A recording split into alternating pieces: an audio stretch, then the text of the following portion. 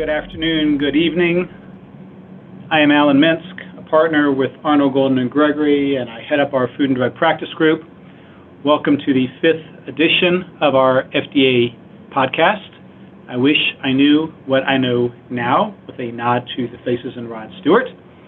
It's never been more popular or trendy to be aligned with science, but I think we can agree that 2020 was a year that data, facts, and relevancy reigned supreme with the public.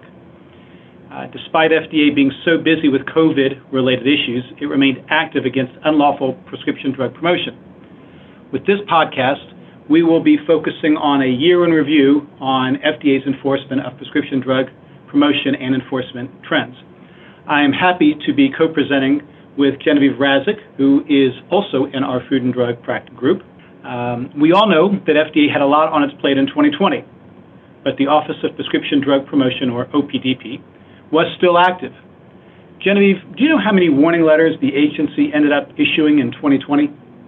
Hey, Alan. I think that's a good question. And to your point, I do think we all realize that FDA was pretty busy this year with efforts being diverted to the COVID-19 pandemic. But still, the Office of Prescription Drug Promotion, which I think most of you on the call probably know, that's the office that does regulate advertising and promotion of prescription pharmaceutical products. It still issued 6 letters to companies this year for unlawful promotion. And the breakdown is that it was 4 warning letters and 2 untitled letters. And again, I think the audience listening probably has heard the terms warning letters and untitled letters.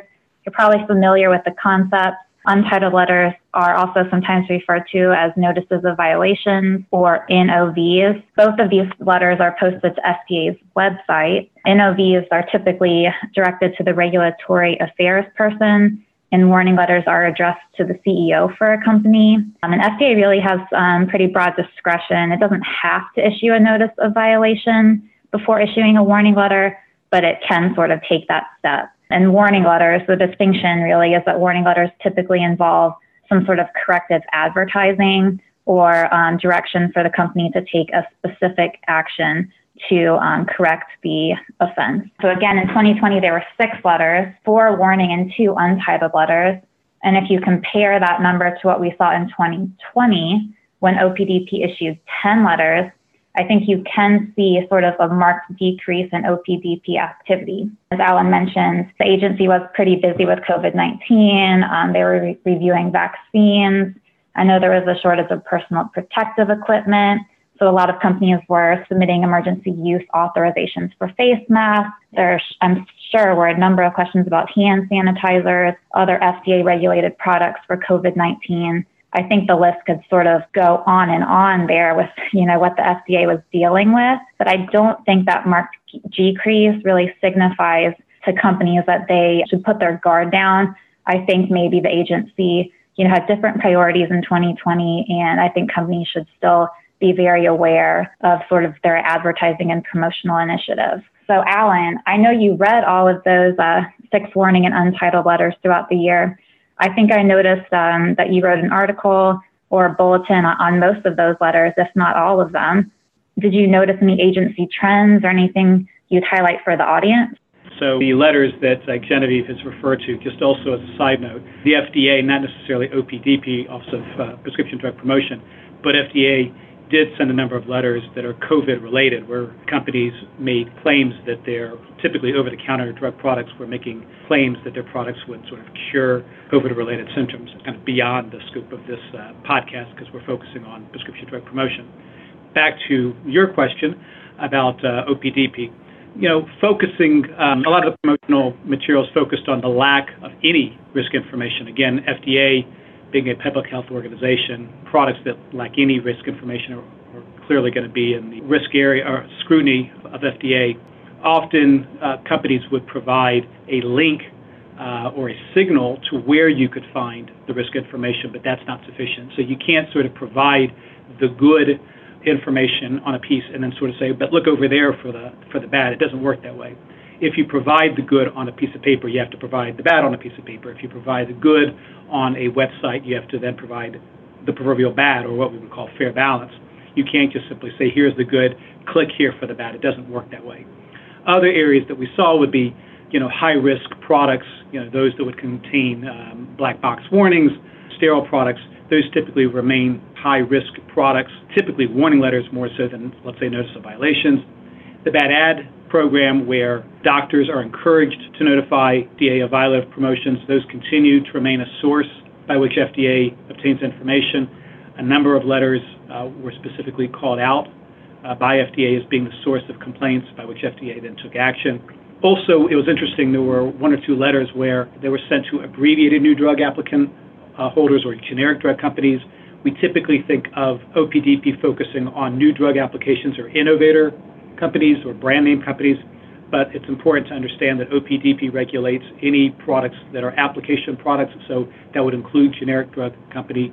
In fact, there were 2 abbreviated new drug applicant companies in 2020 that received letters. It's also important to understand that time doesn't always heal all wounds. In one case, there was a TV ad to which FDA objected, but that ad was no longer running. But FDA said that was irrelevant. The damage, in essence, had already been done, and OPDP required corrective advertisement. The company had to fix and had to use the same medium or form to fix the original violative messaging. We've seen that with other kinds of advertisements. If the company used social media and that was violative, they had to use social media again. If it was a website that was the source of violation, they had to use the website. You kind of get the gist there. Also, some areas that we saw constant themes was where the indication had a limitation of use. So the indication, of course, being what the product is approved for, but sometimes there will be a limitation of use. So I'm approved for X, but then FDA specifically puts in the indication, but you are limited in that you cannot use it on this population or you cannot use it for this treatment, and that may be part of the indication, but yet the promotional material did not include that in the text. It may have been included in the piece somewhere, but it was not highlighted as much as the promotional claim, and FDA said that they had truncated the indication, and therefore that was misleading. So those were some of the themes that we saw. So, Genevieve, I think that some of the things I noted were repeat themes from past years, such as, lack of risk information, black box warning products, bad ad campaigns, limitations of use, those kinds of things. Were there other kind of repeat offenses or violations or warnings that maybe I missed or that you want to add? Alan, I think there is just one thing that I noticed looking at 2019 and 2020 warning letters. In one of the letters from 2019, FDA did comment that it had sent prior advisory comments about the product and a similar promotion that it was reviewing to the company or to its successor company, its successor sponsor.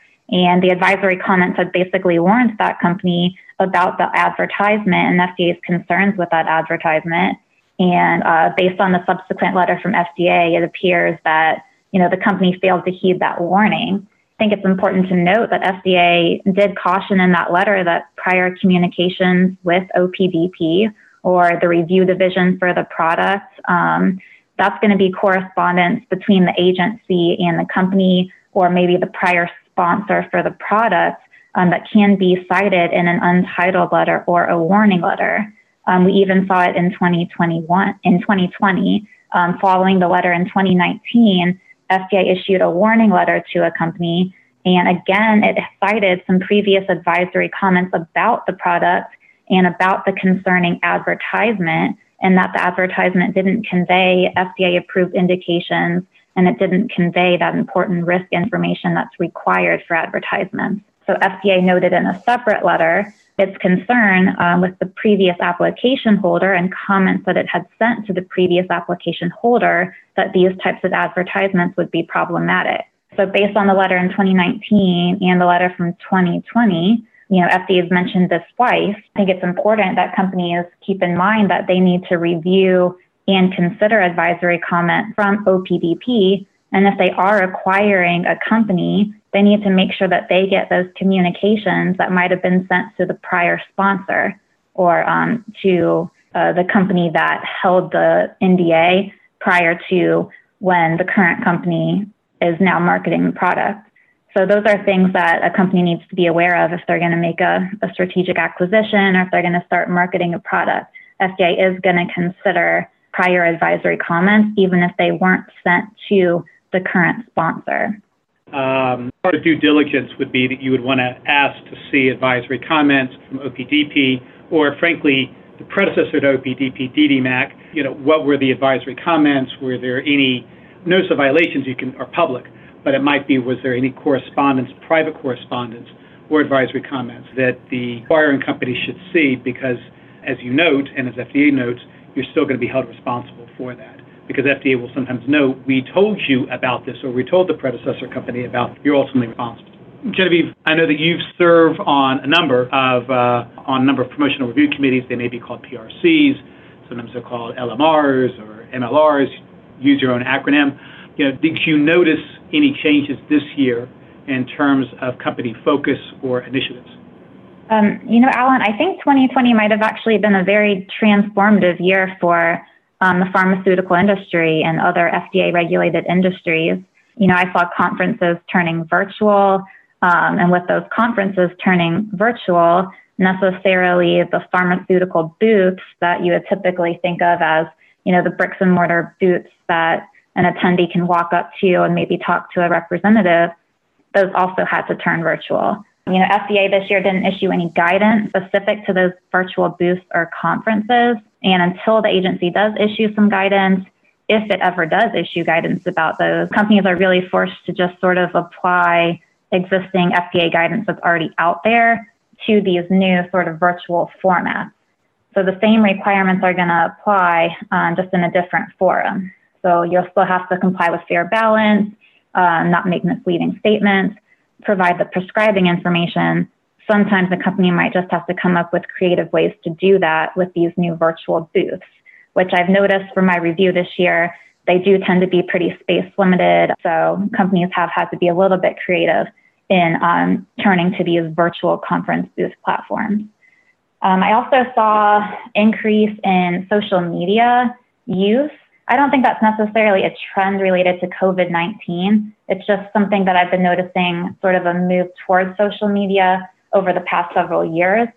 And I think now, given people can't really interact face-to-face as much as they might be used to doing, we're going to just continue to see social media platforms being utilized and more advertising campaigns that are focused on social media.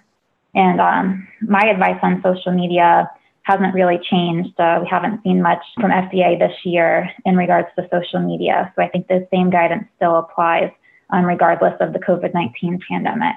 I also noticed an increased use of email communications this year. And again, I think that's due to a lack of face-to-face detailing and an inability of pharmaceutical companies and other companies to really send their representatives out to have their typical face-to-face detailing. And I think it's important to remember that emails, and especially email subject lines, those are labeling, or they can be labeling. So you need to make sure that you are reviewing your emails and your subject lines for your emails to make sure they comply with FDA's promotional requirements. And then the last thing I wanted to talk about, I did review several pieces this year that came through my MLRs or my PRCs that mentioned COVID-19. Some examples that come to mind, I looked at product-specific brochure. There was also a scientific reprint article that a company wanted to talk about using that mentioned its product in relation to COVID-19. And I know COVID-19, it's sort of thrown us all for a loop. We've been very focused on it in 2020 and into 2021. And I understand companies' desire to sort of send out timely and informative information. They want to send out information that healthcare professionals or patients might be interested in reading. And COVID-19 is certainly a topic that would fall into those categories in 2020 and 2021. But at the same time, it's important to keep in mind that FDA's traditional advertising and promotional principles still do apply. So if the promotion or the marketing campaign is going to somehow imply that the product is going to prevent or mitigate, somehow treat COVID-19, that's going to be an off-label use, and it's likely going to be problematic for an FDA perspective. So I know you want to talk about COVID-19, but be careful if you're trying to go that route. So those are some of the things that I've seen in 2020. Alan, I'd be interested to hear your thoughts on what you think might be coming in 2021. Sure. Well, let me just add something about non-FDA, but something that's, I think, relevant to, I'll say generally about maybe ad promo, and that's the Office of Inspector General guidance or alert, really, about speaker programs. I think it's only relevant because it's more of a healthcare compliance issue, but we did get several clients who've asked us about it, and it's something that comes up in the PRC context. It kind of just reiterated, OIG is part of the Department of Health and Human Services, and they kind of reiterated what we all knew, which is if a company is going to use speaker programs, that is typically healthcare professionals to talk to other doctors about company products, that it really needs to be legitimate, educational. It may be promotional because it may be talking about the product, but it really should be legitimate and not just a way to pay doctors just to keep them engaged to prescribe products. That's one. So we're not paying, Dr. Genevieve just to keep her happy so she'll prescribe Mensk's products, but also we're not having a bunch of doctors, 30 doctors, for meals, and we just keep paying the same doctors for meals to get the same pitch. Most companies weren't doing that, but OIG wanted to remind people that that could be a fraud and abuse potential area. So compliance officers, general counsels are re-reviewing that and reassessing their speaker programs. So that's not FDA, that's more healthcare compliance, but it is something to just sort of look at. Now, to Genevieve, your questions, as many of you know, Tom Abrams, who had been the long-serving director of OPDP, he has retired. We don't really expect to see much change in policy or enforcement trends at OPDP, but it's kind of a fun fact. And people have asked us, do we think there'll be any changes? I don't really think so. His successor, at least right now, an acting director, she's been at the agency for a while. I don't know if she will be the permanent director, but I don't think we'll see much change in policy or enforcement trends. We do think that OPDP will continue its focus energies, going after false or misleading promotions rather than the off-label, unapproved use promotion. We're all well aware of the litigation on that. Obviously, if FDA finds good facts that allow it to go after something that's off-label, particularly if there's a public health issue, FDA reserves the right to go after companies. They have made it very clear in past statements that they do think they've got the right to go after it, notwithstanding commercial First Amendment, challenges, court cases, and all of those kinds of things, which we've documented and we've spoken about. So again, if they find the right facts, all bets are off on the table. Even if FDA doesn't go after a company on off-label, we still remind companies and clients consider product liability exposure, Department of Justice, state attorney generals, competitor challenges, just to name a few. There are some rumblings that OPDP, might issue some guidance related to social media, promotion, when, the timing, the scope, the subject matter, all those things are uncertain, but that's obviously something that we would be following. Based on 2020 deficiencies that have been noted in the untitled letters, warning letters, we believe that OPDP will continue reviewing more closely the presentation, and I'm focusing on the presentation of risk information, such as the prominence and placement. That is, the information may be there, but how it's presented, prominence, visibility, those kinds of things, that's going to be, I think, a focus. That is, there's a little bit of an element of subjectivity about how much and exactly where. So some companies will say, well, we had it there, but the question is, but, that's kind of the issue. It's clear that OPDP thinks that many promotions are not properly balanced. While in some pieces the risk information might have been present, OPDP has challenged that the placement was so small when placed in comparison or conspicuousness to the larger positive messaging, or it was difficult to find that the overall presentation or promotion was misleading. Similarly, OPDP has challenged some of the company's failure to include all the relevant safety information from the prescribing information, or alternatively making, for example, easy-to-use claims when the product required multiple steps to use may be misleading. So therefore, the company should carefully review the prescribing information, advisory comments, if any, and the whole message to ensure that the complete picture is accurate, clear, and balanced. So again, the information may be, quote, there in air quotes, but was it prominent, was it clear, was it conspicuous? Have you told a complete story? So those are the things that I guess we would look for. I'm not sure that it's necessarily new, just variations on a theme. So I think we'll end there. We are planning to do our AGG Year in Review 2020. Seth Ray and I plan to do a webinar January 28th. We'll be sending out a flyer about that. Thank Genevieve Razik for joining me on this podcast. We will be doing future podcasts on topics to be determined. And with that, thank you for joining us. Thanks, Alan.